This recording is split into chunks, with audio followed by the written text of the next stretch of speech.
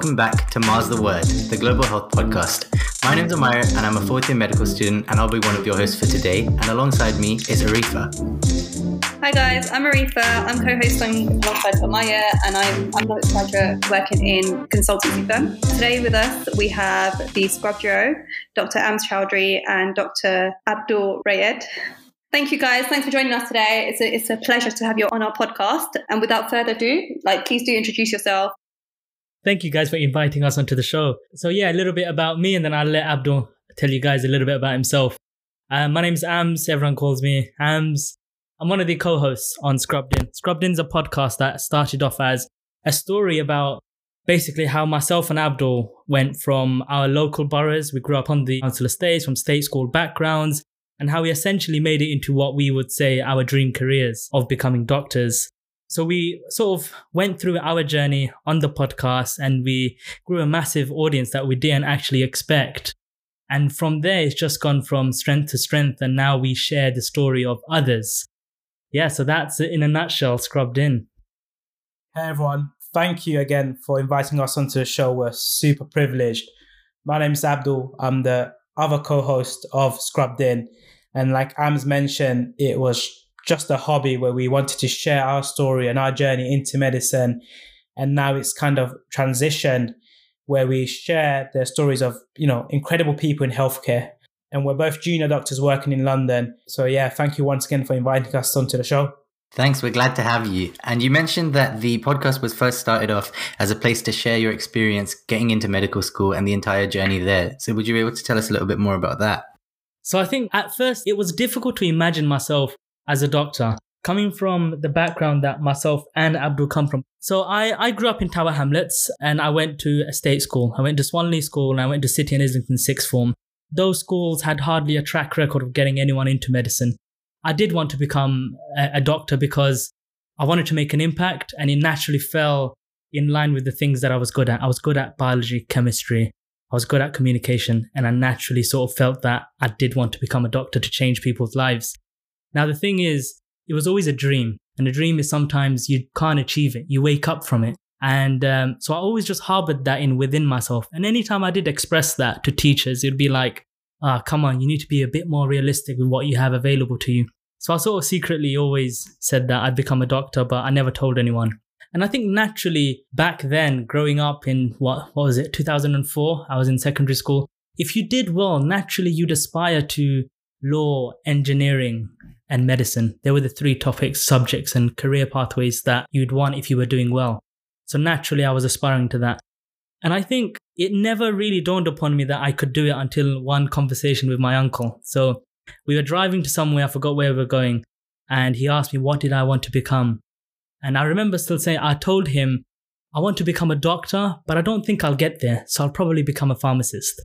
And I remember he turned to me that day and he said to me, no, I didn't ask you what you're going to become. I said, what do you want to be? And I said, well, I want to be a doctor. And he goes, that's it then. That's plan A. There is no plan B. Plan B, C, D, and everything that comes after that is still how to become a doctor and how to get there. So after that discussion, I guess my heart was set on it. And so I went to college and I got through AS year and we got our grades. And I think for the first time, I got A, and B. But the fact that I got A's really opened my eyes up to the fact that, hold on a minute, I can get the grades that I need to get into medicine. And so I remember essentially going back to my teachers and saying, look, you know what? I want to do medicine. You have to predict me all A stars. And after a lot of begging, after a lot of crying, they eventually did. And that was the key that unlocked the door to university for me. And I managed to get myself into medicine. I eventually obviously completed my uni at King's College London. And now here I am as a doctor. And I'm ever so grateful to the Almighty. Awesome. And Abdul, is it the same kind of story for you? Yeah, I don't know how I stumbled into medicine, if I'm honest. I was never the smartest person in the room.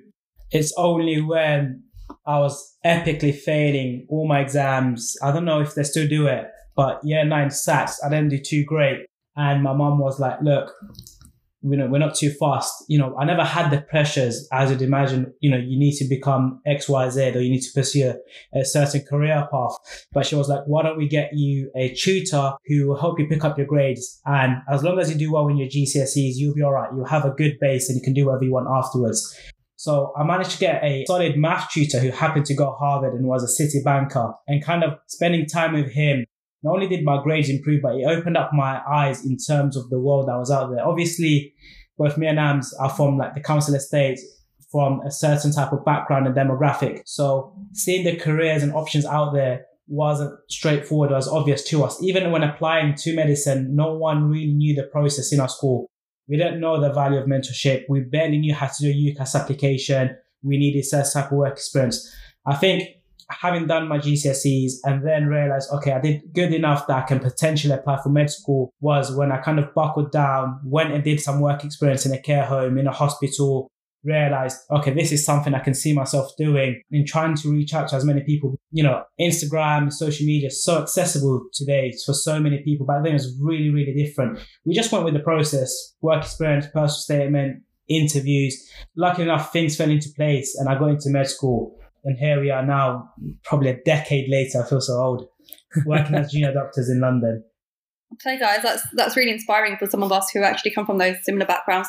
And what's been the biggest challenges so far then, other than like the whole, being in school and not having the kind of role models that you were probably expecting to have, and, a lot of people probably do today, and not having the accessibility to social media, all that kind of stuff, and having inspiring people in your life at the time. What's the biggest change and what's the kind of biggest challenge you've faced in your roles as junior doctors so far? I think the biggest challenge I face is, it has to be probably the one that everyone faces, and that's imposter syndrome. So the thing is though, I always thought that I could prevent myself from feeling like an imposter, because throughout university, I studied hard. So I was in the library, hours on end. Abdul knows about it. It was in a silent study room. No one made a peep of a noise. And I'd study everything from cover to cover, loads of different books. So I thought I'd always protect myself from that. And then I qualified, and then you go into the wards and the nurses and everyone are asking, okay, need to bleep the doctor, the FY1 for this patient who's having chest pain, and it's you now. And you're like, oh my God, now it's me. And like, am I making the right decision? I've learned as much as I can about having a heart attack and everything around that topic. Yet when it comes to it, it's like, what's going on? What am I doing? Why am I the one making the decision? I have to ask for help. And then you go through the years, and foundation training supposedly trains you, and it's supposed to drum out the imposter syndrome. But even now, I work in the A&E department, and sometimes I think, wow, like, I feel like I've got the knowledge, but I can't apply the knowledge, or I feel like, what am I doing? Why am I here? Am I supposed to be the actual doctor treating this patient?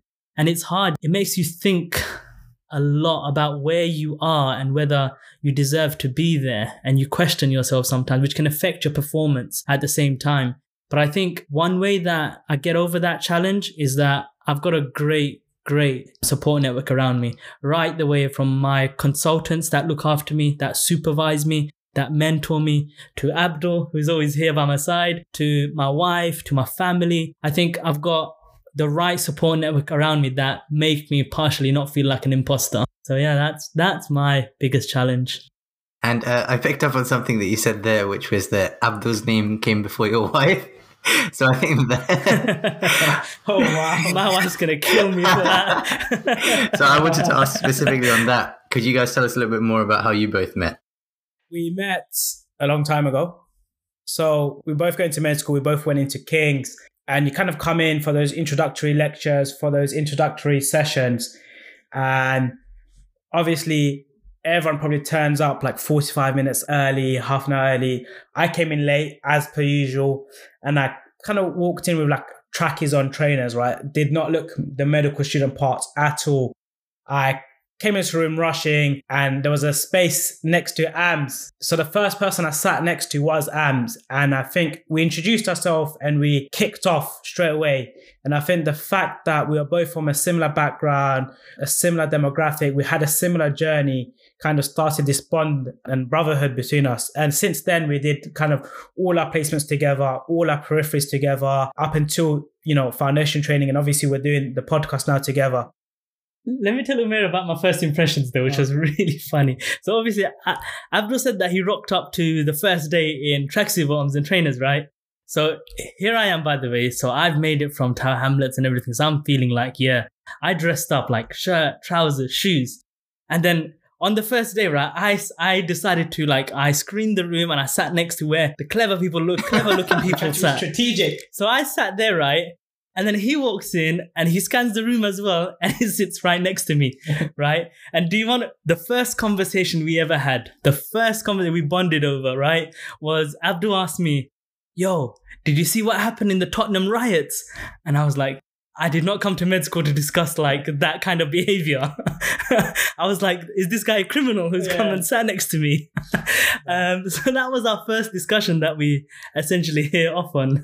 Yeah, I think it's, I wouldn't say it's luck, but because I think it was the summer of 2012. Obviously, it was the first time London saw anything like this in a very, very long time. It was on our doorsteps. I saw it, and obviously it was talk of the town. So I went into med school thinking everyone else is like me, we're from from these environments and kind of like, yo, did you see what's happening? Did you go check it out? Etc. etc. But I think other than that, we were very ambitious, and even till today, and hungry, and kind of wanted to do a lot, kind of help progress in society. So I think the underlying aims, ambitions, our goals we wanted were the same, and we resonated with each other, and we were aligned in that sense. And since then, obviously, both the highs and lows of med school we've done together pretty much, which made sense as to why we kind of started Scrubbed In and became co-hosts of that, to not only share our journey to inspire and motivate others, but also to share other people's journeys with everyone across the world. And it sounds like you guys started that as kind of a shared project, but I think the way that you guys spoke about it also sounds like it came about quite casually. Am I right in thinking that? Were you guys aiming for it to be as big as it is now? So I'll tell you what happened. And it really did happen by accident, of all things. And I know it always sounds funny and cliche. And I want to go back onto the question you posed earlier in terms of the challenges you face as a junior doctor. So one of the challenges I faced as like a newly qualified graduate or a newly qualified doctor wasn't the medicine or kind of being a doctor. It was I didn't get my placement to practice in London, and I had to kind of move all the way out to Coventry, which is 100 odd miles or so. And I struggled with living out, going to this new place, not being able to see my friends or family for weeks on end, kind of dealing with the on-calls. And I never was able to really switch off and get rest until I came home and slept in my own bed, if that makes sense. So it was kind of dealing with that, learning how to be independent, learning how to look after yourself. I'm someone that has kind of been, pampered, since the day we were born, right? Kind of looked after, clean, all of that. So all of a sudden you're thrown out there. Not only are you learning how to deal with that, you also got the pressures of being an on-call. You're working nights, you're working weekends, and it's a difficult thing. I remember the one night towards the end of F1, and I was sitting there. Obviously, I didn't have many friends out there. I barely knew anyone. So a lot of the time I was at home or the flat I was living with. And I've kind of reflected on my journey, and we're like, it's amazing to appreciate the fact that, 10 years ago, we were these random kids that could have went either way. And, we kind of worked hard, put our head down, got into med school, got through med school, kind of passing every year was a blessing in itself. And I thought, AMS has been there from the very beginning. If anyone that knows my story is probably him. And I thought, why don't we share with other people? Why don't we just document our journey so we have a record of it so that we can look back and reflect on it? And I've never been tech savvy. I've never been into computers or video editing and stuff. So I thought maybe the best way and the easiest way is to do a podcast, kind of share it through audio, and there doesn't much to take it. So I called AMS at 2 or 3 o'clock in the morning, and I passed it on to what he was doing at the time. And I was calling him consistently, like, so message, pick up, bro, pick up. I need to tell you something. I've got an amazing idea we should do. I told him not to call me because I'm on holiday in Mauritius, by the way. And I was actually asleep at the time, and it was like 3 a.m. and he is not stopping. And then what happened was I thought, hold on a minute. What if Abdul's been kidnapped and I need to pay his ransom or something like that? Okay, fine. So I thought, okay, I picked up the phone and here we are. That was the birth of Scrubbed In. So we spent maybe the next hour or two talking about our journey, how we got into medicine, the things that we had to do, the struggle, the challenges, the beauty of it, the sweetness of it. And then essentially we just shared it through a podcast, and the unimaginable happened, which was that people turned up listened to our podcast and then started sending messages in saying, hey, you know what? I'm going to apply for medicine tomorrow. Hey, you know what? I was feeling down until you released this episode. And then after listening to our story, it then changed. We brought on other guests. And then what happened was, thank you so much for bringing that guest on because they're from my background and I resonated with them. And it's always been between myself and Abdul that we believe firmly that we can change the world. We can impact the world together. But if we can do it together with the world, with others in place, we can change the world all together in one go and make an impact like that. So that's our vision. And yeah, we're on the journey still. We're nowhere near where we want to be, but we're definitely going along the right track. I think that's incredible because I've listened to some of your Scrubbed In podcasts actually, and being from East London, I know what it's like. So yeah, it was really, really inspiring from the beginning. I'm not a medic myself, but I wish I did hear you guys a while ago when I was studying. I think I would have probably gone into medicine myself. So tell us a little bit about like the different kind of streams that you use to educate the audience. So I know a little bit about audio-driven learning, if I'm correct. Give us some insight into this kind of new platform that you guys are using. So it started again, it was just a discussion between myself and Abdul. I think the first question is, why is podcasting so powerful? I think it's because you can read text, you can read blogs and things like that. But I think what it lacks is the intimate emotion that you can relay through it. When you listen to someone's voice, you're almost there with them. You can feel what they feel, whether it's sadness, whether it's joy. Even if they're going through the challenge, you know the emotion that comes with that. So what happened was the podcast obviously relayed emotion. And then we realized, what about education, right? When you learn something, you can learn it from a textbook, which is very emotionless, very static, doesn't engage much of the brain. But then when you learn through audio, what happens is you can start to simulate and use sort of imagery to get the person to be put into that position. So with medical education, myself and Abdul, again, we've done everything together. We used to also run a society at university, and it was the Medical Education and Research Journal Society, a bit of a mouthful.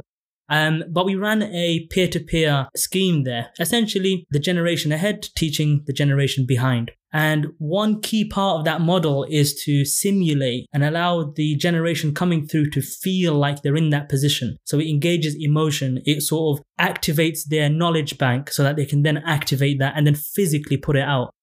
So then we thought, you know what, let's just trial it. Let's just test putting simulated patient cases through the podcast as well. We'll do a midweek session where we just teach because we love teaching. And again, it was a response that we didn't imagine, where people were like, oh my God, it felt like I was there. It felt like I was treating that patient who was having an allergic reaction or a heart attack or had a chest infection. And then we coupled it. What we did was we used Instagram quizzes to see whether it helps people consolidate it. And again, the same response. So what we learned was essentially audio was this new thing that people didn't know about, people didn't try and taste until we sort of served it up to them. And once people tasted it, it was like, yeah, give me more. Give me more of that. So yeah, that was the birth of sort of our pod cases idea. Mm-hmm. And pretty much every medic I know has a dream of starting up an app these days, but it's nice to see that you guys have actually done it. So could you tell us a little bit more about what the app actually is? So we were both passionate about medical education. We had an existing podcast and we were like, wow, audio is a very intimate way of communicating, of sharing ideas, sharing experiences. We did the first handful of pod cases where you get to imagine or hear the story of a patient who comes in right up into management. Then we kind of coupled it with a quiz, and we thought the difficulty was there's medical cases interspersed with podcast episodes, and it was getting a bit messy. Obviously, this is all new to us. We didn't know how to do it. It's the first time we're ever doing anything like this. So we were thinking, why don't we have a dedicated platform? It might be a website, it may be an app where it's solely on pod cases and quizzes that go alongside with them. We thought, let's do a website. It's the easiest thing you can do, and pretty much anyone can make their own website. But we like the idea of learning on the go. Kind of a lot of people listen to podcasts on Spotify on their commute back and forth from med school, back and forth from work. We thought maybe it's better to go down the app route. We've had a bit of experience with tech, with med tech and whatnot. And it was, let's create a dedicated app that allows you to listen to a podcast and allows you to do a quiz. Then the difficulty came where it's like, we need to find a designer. Let's design it. So we thought, you know what, this is a project. Why don't we design it? So we designed the general layout of the app. We kind of defined first and foremost what we wanted it to, rather than kind of building it and making it up as we go along. We were looking for like a developer. At the end, I knew a developer that had worked with previously on multiple projects. And I said, do you mind making us an MVP? We just want to test out the idea and get it out there. In terms of terminology, it's basically outsourcing it. So we outsourced it to a developer who built it. We tweaked it. It took us a while. So whoever's involved in tech projects, you may think it gets done in 2 months and only to later realize it took you 4, right? Because there's so many iterations, so many bugs, so many things that need to be fixed. And we got it out there. We've had an amazing response. We've had over 1,000 downloads across both iOS and Android. And we're continuously putting new pod cases there. So that in itself was a learning curve. But I think just doing it, identifying what we wanted to do, we knew we had a vision and an aim, and we just went and did it. There are still, lots of mistakes. We're still learning a lot. But yeah, for anyone that's thinking of doing an app or a website or any sort of thing, just go for it. Do research. Try find like-minded people or individuals with a skill set that allows you to achieve that goal, and just get started and put it out there.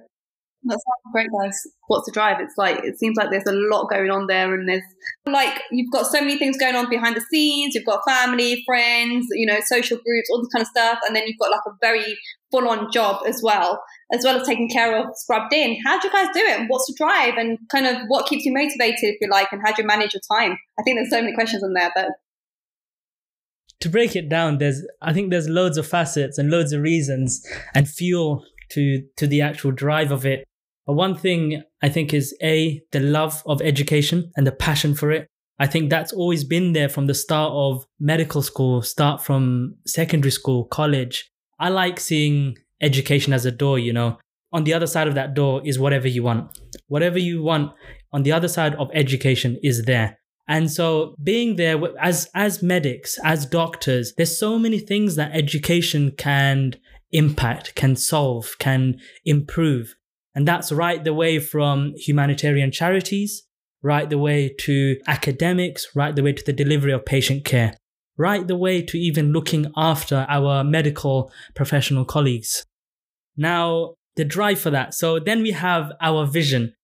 As Abdul said before on the podcast, we dream, almost you could argue it's silly. We envision changing the world. We envision impacting the world. We envision connecting the world.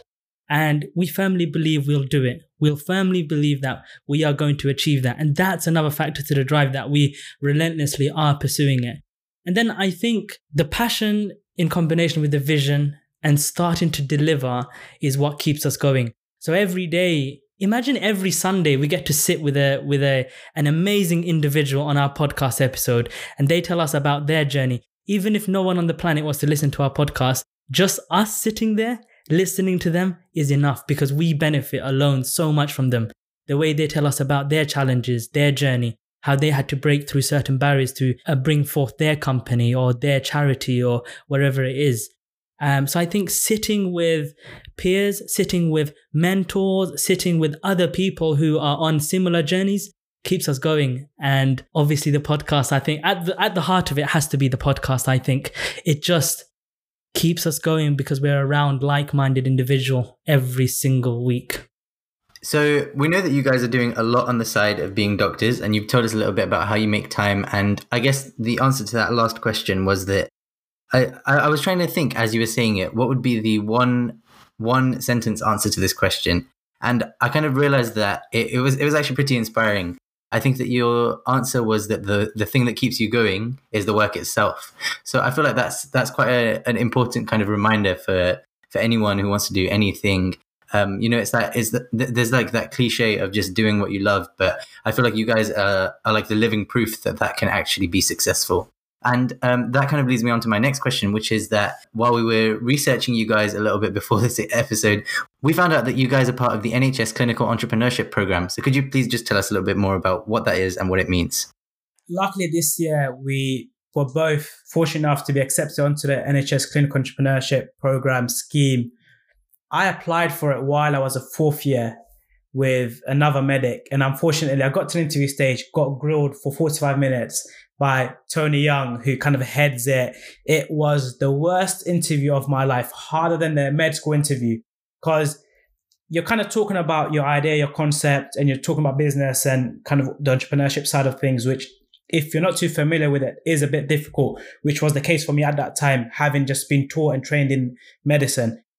The NHS entrepreneurship program is essentially you having an idea or you having a solution to existing problems that the NHS faces to increase efficiency, to help improve patient lives, patient safety, upskill the workforce. We all know the NHS is so valuable to this country and it's limited in terms of resources.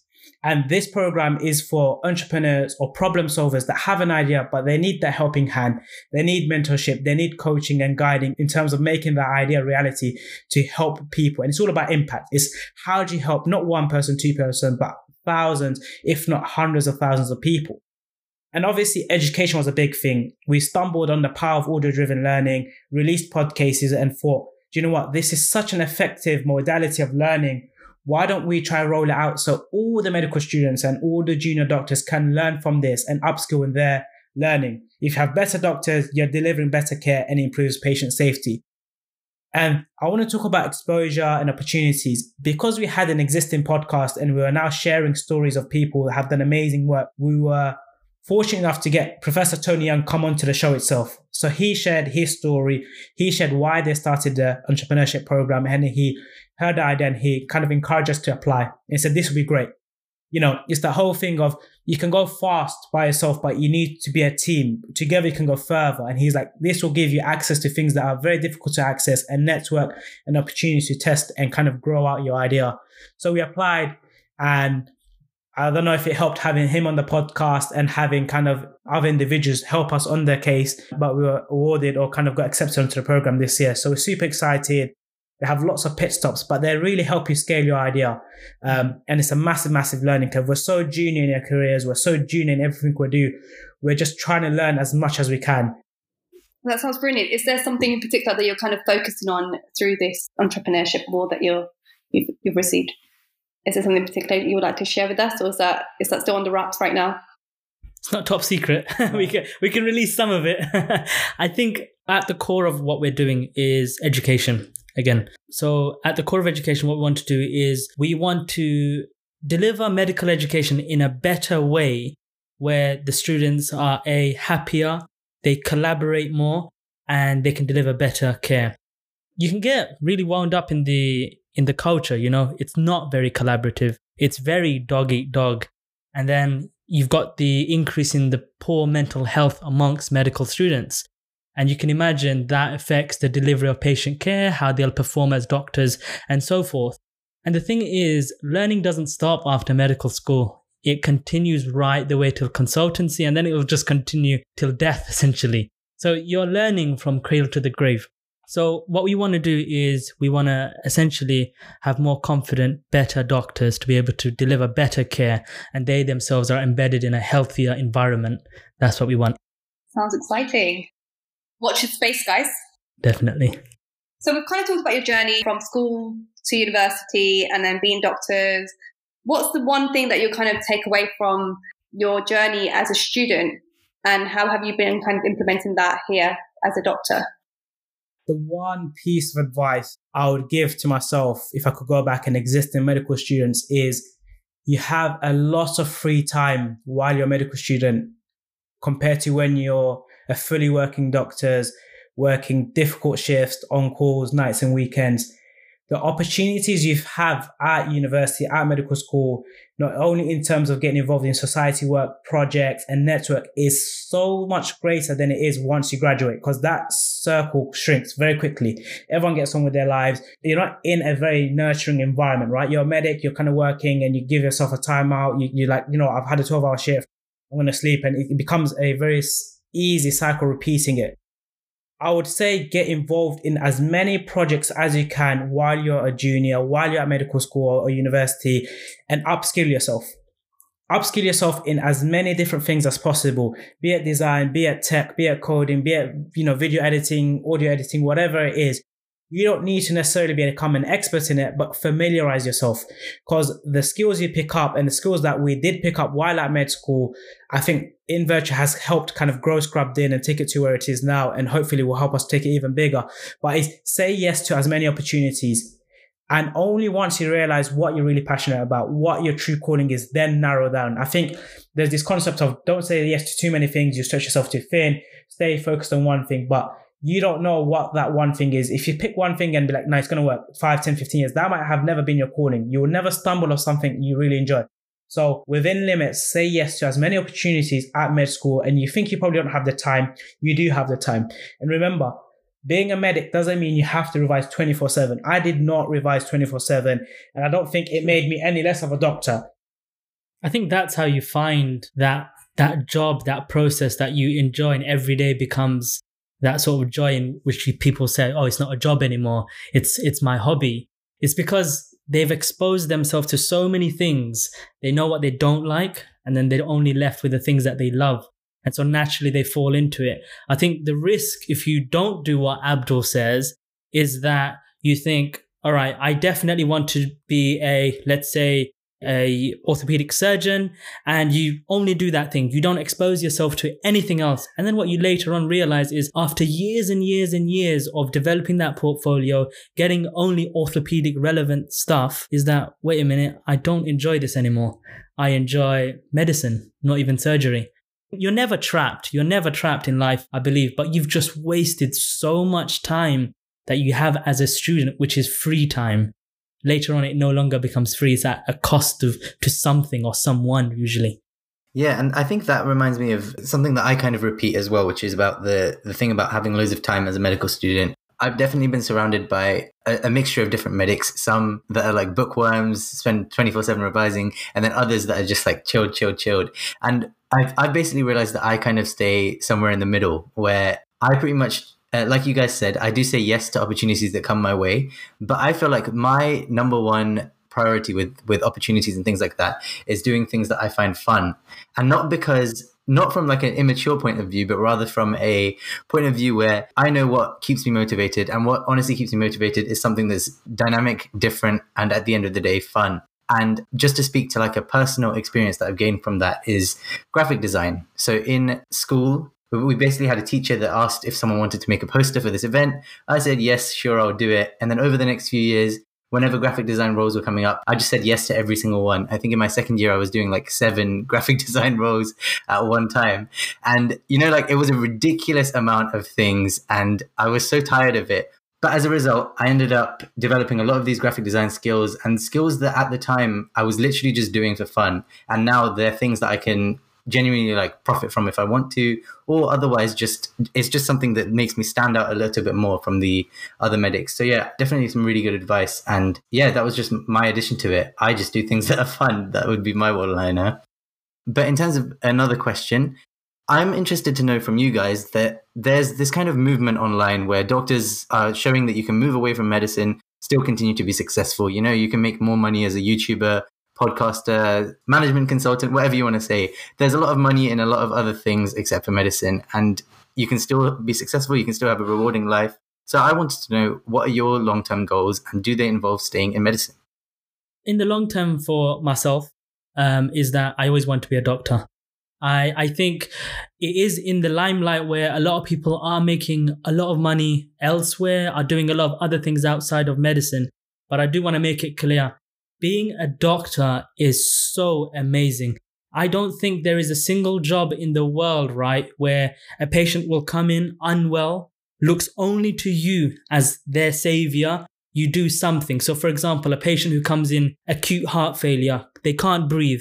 All you do is prescribe some furosemide just because you know how that works. And next thing you know, they're comfortably breathing.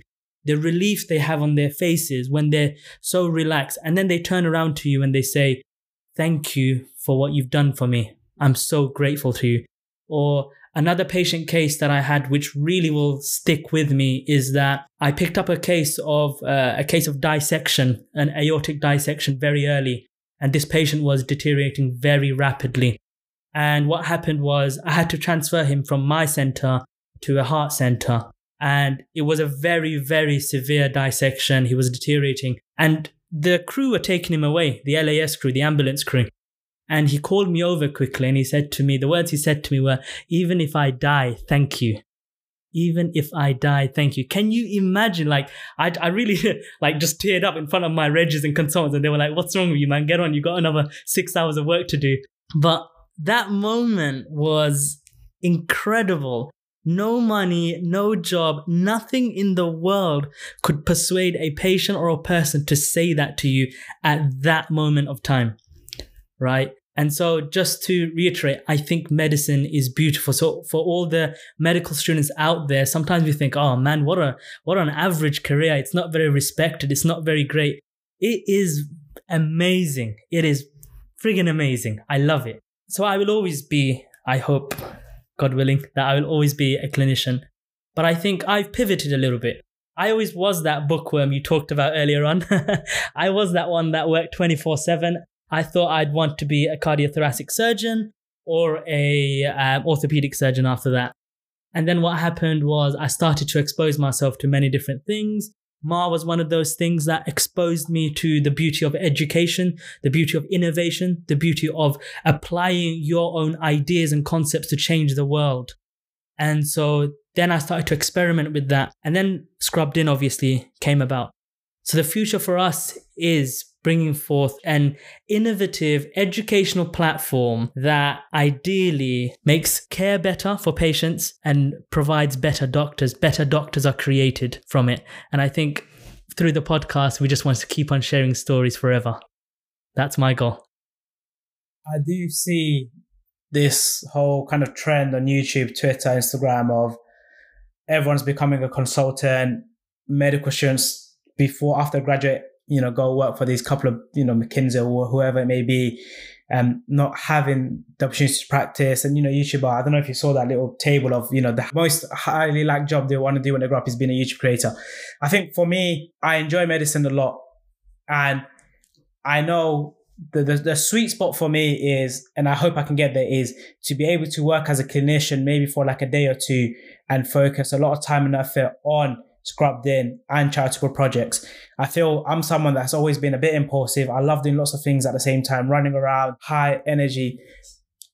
Being a clinician and kind of making that full-time role, I feel I will enjoy it, but I feel there'll be a lot more to life that I'm missing out. And I have this kind of minimizing regret. I want to be, even if it's on my deathbed, knowing that, you know what, I gave it a shot, I did what I want to do, and not have the regret of not pursuing something or not doing something. So in terms of the future, we never know what the future holds, but I would like to see myself practicing as a clinician, being more senior, working my way up, becoming more specialized, and kind of socializing education with what we're about to kind of work on and release soon.